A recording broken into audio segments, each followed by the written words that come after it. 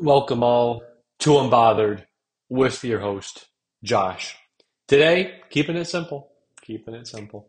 Seahawks Cowboys tonight. Much of a prediction. Excuse me. Is there any chance the Seahawks can upset the Cowboys tonight at home? Or we really haven't trailed at home all season and have looked dominant? Then, other news. Aaron Rodgers returns to practice as his 21 window is open. Is there really any chance he plays 11 weeks after tearing his Achilles? Is there a shot? Should he even play? I discuss it, and yes, I react to Tuesday night's playoff rankings. Why? Because it's like I expected. A lot is the same. A lot of lines from the AP poll, CFP, and even the BCS, what I agree with, what I don't agree with, what I hear other people say, my reaction to all that. So let's get started. Let's get rolling here. Let's roll with the Dallas Cowboys. Come on. Seahawks Cowboys, if you're looking for a winner of tonight's game, it's the Dallas Cowboys.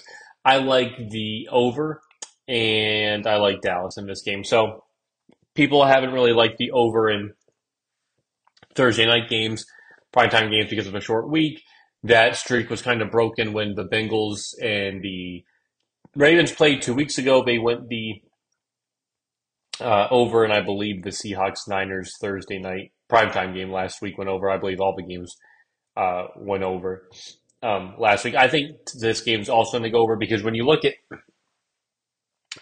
Thursday night games specifically, you look at two teams on short rest, sloppy play.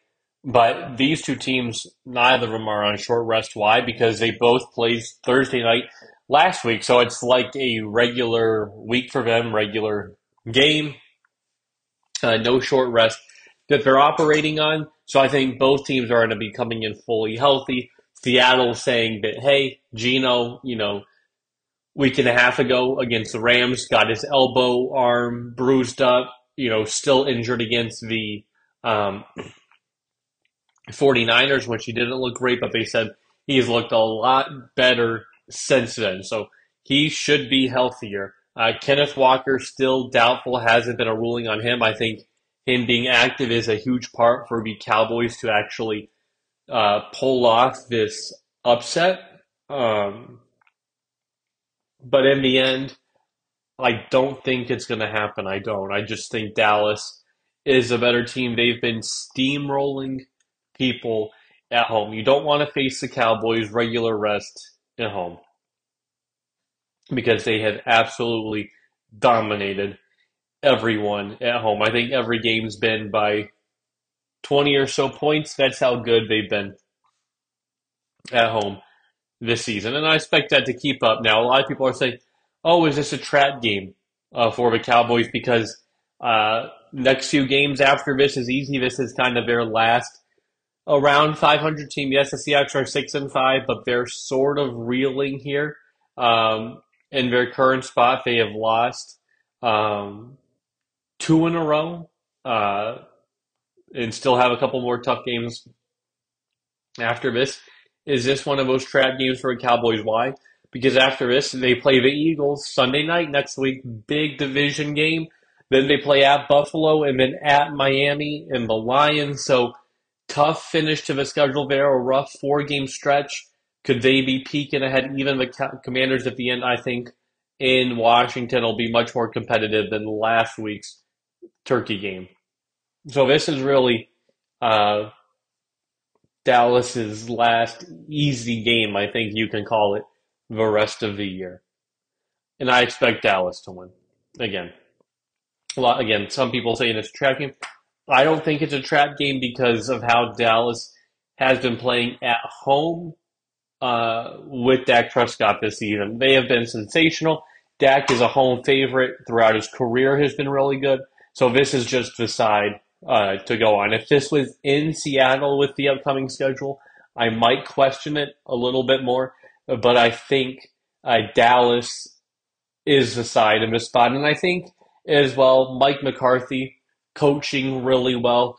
I had that period ending with the Packers and really beginning with the Cowboys where asking, is this the guy? Is this the right coach? Did we hire the right guy? Doesn't make great clock management decisions, isn't great situationally.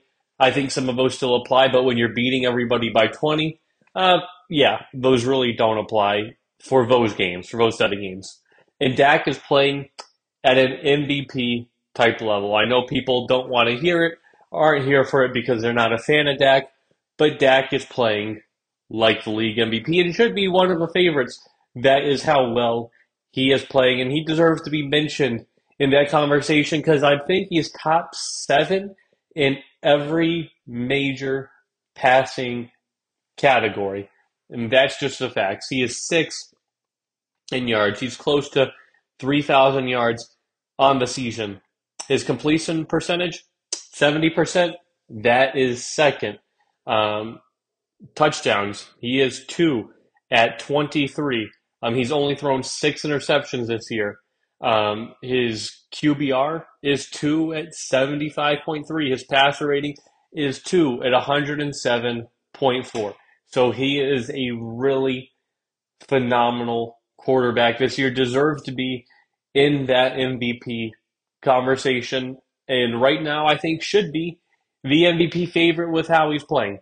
So when you factor in how well he is playing, leading this offense, with how this offense has really looked all year, they're fifth in yards, they're one in points. I mean, this offense, it's a top five offense. Him and CeeDee Lamb have been sensational together. And when you look at the team they're facing, again, like I said, they've lost two in a row. They're reeling a bit, and Seattle is bottom 10 in yards allowed. They allow, quite a few pass and running yards. I believe this can be a balanced attack on the Seattle Seahawks because I think this Dallas Cowboys team can score on them at will. I do. And when I think of the Dallas Cowboy defense again, top five defense to match their top five offense, they have great scoring points in Seattle. Is just middle of a pack offensively, struggling to score points. Geno, a little turnover prone. And when you look at this defense, the Cowboys defense that is great at forcing turnovers. DaRon Bland, who's already made history 11 games through the season with five pick sixes, six interceptions on the year, five on the season. This, to me, seems like a recipe for disaster. Micah Parsons getting after the quarterback, getting in the backfield, getting Dak Prescott. This, to me, has Cowboys win written all over it. And Cowboys were my Super Bowl team because I thought they were briefly going to turn the corner. They're close to turning the corner in past years, but they haven't been able to do so because of the 28 years without a, championship game performance. So everybody says, same year, same Cowboys all the time. And I said, eventually they're going to turn the corner, hit the mark, have some plays go their way or make those plays that they didn't make in years past. And so far, they are doing that. In years past, they wouldn't blow teams out at home like that. There'd be a lot more closer games.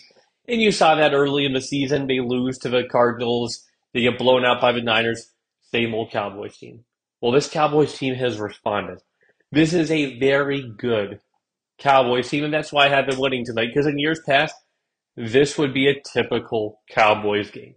That they lose in, we're like, oh, same old Cowboys. Could that happen tonight? Yeah, it could. But is it highly unlikely? Yeah, I think it is unlikely because I think the Cowboys are a different team. I think they are going to win this game tonight convincingly. It's not going to be close. Let Seattle get close, meander, and keep it tight to where they're in a position at the end to win this game. I think Cowboys really dominate. They have a better roster, players, coach right now, and I like the Cowboys in this spot at home on Thursday night in prime time. Give me the boys. Next up, Aaron Rodgers. A lot of talk on this too. Aaron Rodgers officially being activated yesterday to practice. He was practicing only 11 weeks after surgery. to repair his torn Achilles. He was cleared for football activity, but no contact, saying it's a progression in his rehab. So the period expires December 20th, 4 days before they face the Commanders. So he would have to play that game, suit up for that game. They said there's no added risk in doing this. It's just remarkable in what he's doing. He turns 40 on Saturday, and he's just better than ever. However, there is a couple factors, of course, that has to happen. He has to officially be cleared by the doctors. That is a huge one. And then the other one that is a big deal is the playoff race. So I think the doctors are going to clear him eventually. I just do. The second thing is the playoff race. Now, I said if there is no chance that you have a playoff hope, playoff berth alive, you just don't come back. You don't risk it because there's more to play for next year than there is obviously this year. You get hurt again this year. Next year could potentially be a wash if you get hurt. So I think of the playoff factor is a huge part of this. He alluded to that in Pat McAfee. Maybe if he gets activated and, hey, playoffs are officially out. I could see a couple of things. I could see, not a couple of things. I could see something happening. And that something is right now, Robert Saleh is on the hot seat. He is. He's on the hot seat, facing a lot of criticism for Zach Wilson, Tim Boyle on the roster. And guess what? For quarterbacks, that's what happens. Aaron Rodgers is hurt. But if Aaron Rodgers can come in after he's cleared, let's say against the Commanders, already eliminated from playoffs, not play the whole game, but treat it as preseason like where you play a couple series in a game because you're already eliminated. And kind of show the team like, oh, the chemistry with Garrett Wilson, the throws. It's like, you have that feeling, oh, only if Aaron didn't get hurt this season could have been really special because guess what? The Chiefs aren't as Chiefs-like in years past. Joe Burrow got injured. Ravens dealing with their injuries as always. Josh Allen and the Bills, little bit of a decline. Fraud Dolphins. It's like, hey, this could have been the year. Instead, I think you give the fans something to look forward to next year. Saleh keeps his job because, hey, the defense is really good. I'm a defensive-minded guy. I fix the defense. Pressure's off Nathaniel Hackett at 2 because everybody wants him sacked. But it's like, hey, when you have the right quarterback, some systems work and things click, and that is one of them. So if he were to come back, that's how I would treat it. That's how I'd like him to see. I don't think 60 minutes behind that offensive line is smart because they do need a new left tackle. In guards, I mean, there's pieces on this offensive line that need to be addressed, and I don't want to send Aaron Rodgers out there in the front lines again to get hurt and have the season be over. So don't think that's a smart move for them. Some people thinking, hey, again, don't even come back at all. I see that line of reasoning. Some people thinking it's totally a farce, him wanting to come back, doubting his desire, his motivation. Is he a narcissist? It's like, come on. The man wants to play football. I think he's seen enough of the Jets firsthand. I've seen enough of the Jets on television to tell you the truth. I mean, they look terrible. The Jets look bad. Don't think they can really get much worse. Of course, they're not the worst team or anything like that, but offensively, they're challenged. They are a challenged offensive team. And I don't know if anything changes with that. So Aaron Rodgers officially on the road to coming back, still in his recovery. We'll see officially what happens, but I think Aaron Rodgers coming back could spark the city, spark the town, really hyped for round 2 next year. Hopefully no injury. So first half done, second half, want to focus on college football because right now college football is, again, taking up most of my time with how great Michigan, of course, is. Again, can't talk enough about Michigan. But also the rankings on Tuesday night that just happened. Uh, Championship weekend starting tomorrow, and then the selection day on Sunday where we'll officially know everything. It's going to be um, fantastic. So on Tuesday night, the rankings came out um, for the CFP. Released the teams. I wanted to do a podcast yesterday.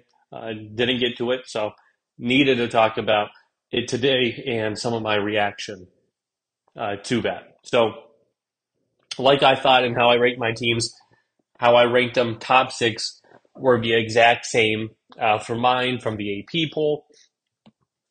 That's what I thought was and deserved as well. Um, this week. You look at the teams again. Top six are the same. Georgia 1, Michigan 2, Washington 3, Florida State 4, Oregon 5, Ohio State 6. And then the 7 and 8 are still the same. Texas, Alabama. Uh, Missouri is in 9 in both. Penn State is 10 in both. Ole Miss 11, 12 Oklahoma, 13 LSU. So the top 13 teams from both the AP and the CFP are the exact same. If you look at the BCS poll, there's some simulated BCS polls. They're pretty much the exact same, except I think Ohio State and Oregon are flipped to Ohio State 5, Oregon 6, maybe like a Penn State 9, Missouri flip. So it's small things like that, but for most parts, the top four is the same. I think you've got to keep it the same. Again, a lot of people still hating on Florida State should not get in because they want the four people. Some people want the four best teams. Some people want the two best matchups. I think it is a mixture of you want the best because everybody plays the same amount of games. Everybody has their own share of opponents, and winning all your games is hard. That's why I said, hey, if Florida State goes undefeated, it's tough to do.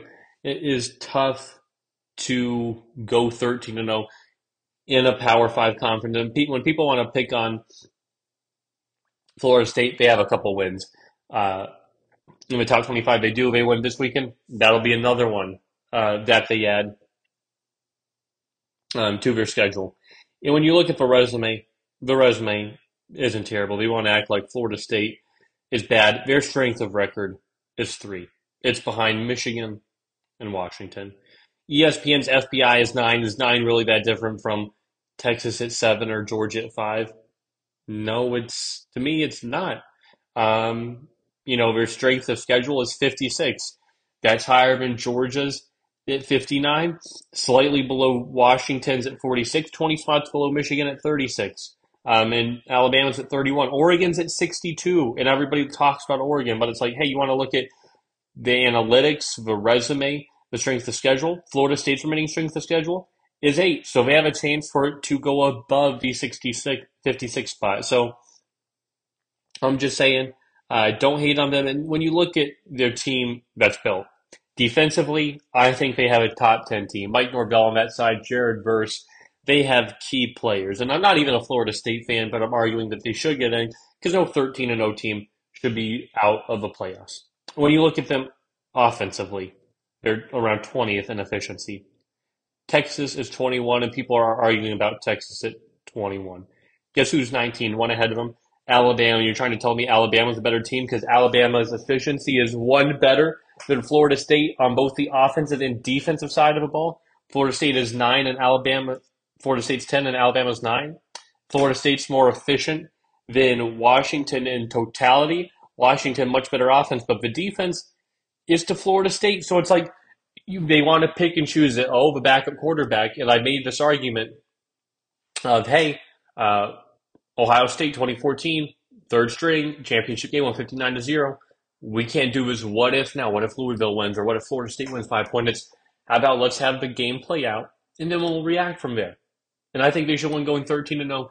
Greg McElroy, ESPN Analysis, had a great point on this when he did his podcast. And, a Twitter user, I think, made his point because he clapped back at him because a Twitter user said, we won, because Greg McElroy, for those who don't know, won the national championship with Alabama in 2009. He was a quarterback. Stacked team around him. A lot of people thought that, you could have put anybody there at quarterback and still would have won. So that's what one Twitter user essentially said. They won the 2009 Natty in spite of Greg McElroy. So his response was, so if that team won in spite of me, can't this team win in spite of their quarterback? I mean, they go 13-0. There's a chance in the playoffs. Anything could happen. Nobody thought TCU was going to beat Michigan last year, and TCU beat Michigan. I mean, that's what we thought. Nobody thought Ohio State could beat Georgia. And Ohio State was a field goal away from upsetting Georgia, and we would have had an Ohio State TCU matchup of 4 versus a 3. I mean, things happen in college football. A lot of people want to point to the average scoring differential is 19 points in these semifinal games. Yes, that's true. A lot of these games haven't been that competitive. Last year, I thought we got 4 deserving and good teams in the playoff, which made for 2 intriguing semifinal games. A 42-41 Georgia win by a point, and then a 51-45 TCU win by 6 points. Both one possession. Both came down to the last drive. Both great games. Is it that different to expect these can be different? If Michigan plays Washington, you don't think that's going to be a close game? And if, Ohio State plays Texas, that's not going to be close. Texas, who whooped up on Alabama. Again, we'll see what Georgia does to Alabama. Or if Michigan plays Ohio State, or Michigan plays Florida State, that won't be close. Or if Georgia won't play Oregon, it's like, hey, these games can be close. It's college football. Anything can happen. So again, I don't agree with it because the thing is, if a reward for going undefeated is not a spot in the top 4, what's the point? What's the point of playing the games if there are 4 undefeated teams remaining at the end of the year? Let's say all 4 undefeateds win. There's 4 undefeateds. One of them doesn't make it to the playoff. It's a travesty. It's not a good precedent. The great thing I'm looking forward to is next year, there won't even be discussions. I won't even have to talk about college football that much because there's going to be a 12-team playoff. There won't be that much controversy because I'm not going to care about the 12 and 13th teams because right now 1 through 11 will get in, plus the Group 5 champ, which right now would be Tulane. So guess what? I'm not worried about Oklahoma and LSU missing it due to Ole Miss. I don't really care about that. I do care about the top 4 and most teams getting in. But come next year, I'm not really going to care. Like, again, if it's that close of a margin, we'll examine it then. But right now, it's, what's the point? The point is an undefeated Power 5 school should be in. If all these things are working together for it, I think, again, we'll see. I'm going to make my predictions tomorrow. But right now, they have the 4 best teams in college football. Now, if you want to go strictly based off one thing, if you want to go strictly based off efficiencies, it would be Michigan 1, Oregon 2, Ohio State 3, Georgia 4. Again, we'll play the games this weekend, but right now, it would be those 4 teams. So right now, Washington would not get in, Florida State would not get in, or Texas would not get in. I mean, come on. Or if you go strictly based off resume, Oregon wouldn't get in. You would have Michigan, Washington, Florida State, and Georgia strictly based off resume. So whatever metric you want to use, it's going to get different. But what are the common denominators for your resume efficiency eye test? Michigan and Georgia are in both. They're the best teams. It's going to change the Florida State, the the Florida State, the Ohio State, the Oregon, the Washington. That'll all be decided. But the 2 best teams in college football are Michigan and Georgia. What can you bet on right now? What will I advise you to do? Michigan, Georgia, national championship. Now, if you were listening to my podcast at the beginning of the year, that's what I said. I said Georgia, Michigan, national championship game. That was the future bet. Cash in, here we go. Try to make you money. I'm a servant to the people. I tried to give you picks. Best I can for starting games in Georgia, Michigan was the play. And I got to tell you, looked at my top 4 teams. I was close. So my top 4 initially, when I first started, were Georgia, Michigan, Florida State and USC. Those were before. I kept USC consistent, and USC obviously did me dirty this year. I thought they were going to be a lot better. Caleb Williams, slight decline defense, ton of decline. Florida State, oh, I talked about Jordan Travis and Jared Verse and this team and the schedule. I was right. I talked about Michigan. I was right. Georgia, I was right. But Washington, Oregon, I thought were going to be good teams, especially Oregon. But I thought USC would be better. I thought Ohio State was going to be good. Could have snuck in. I thought Notre Dame was going to be good. And I thought, honestly, they had a shot to get in. Why?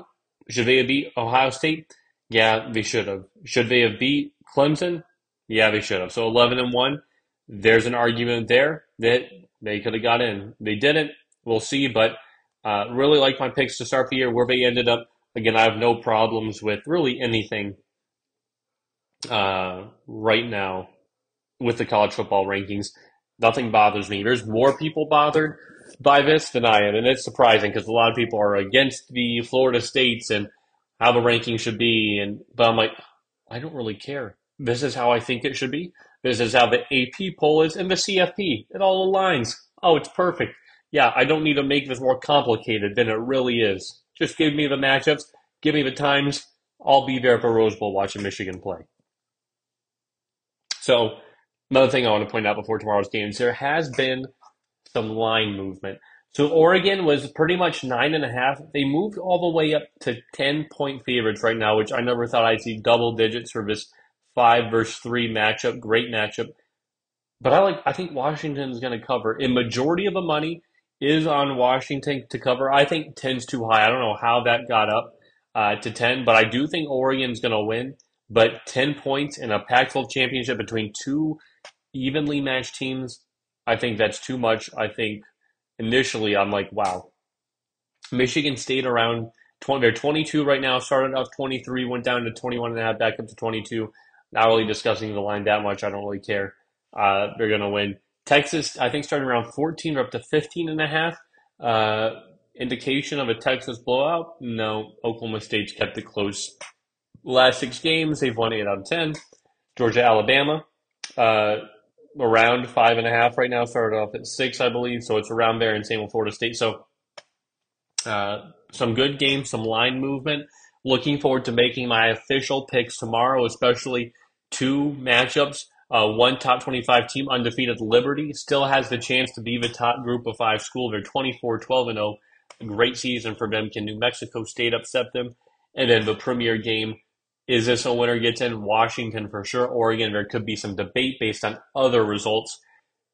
Oregon, Washington, 5 versus 3 in Vegas, Pac-12 championship. Electric atmosphere game I am so much looking forward to. There we go. There is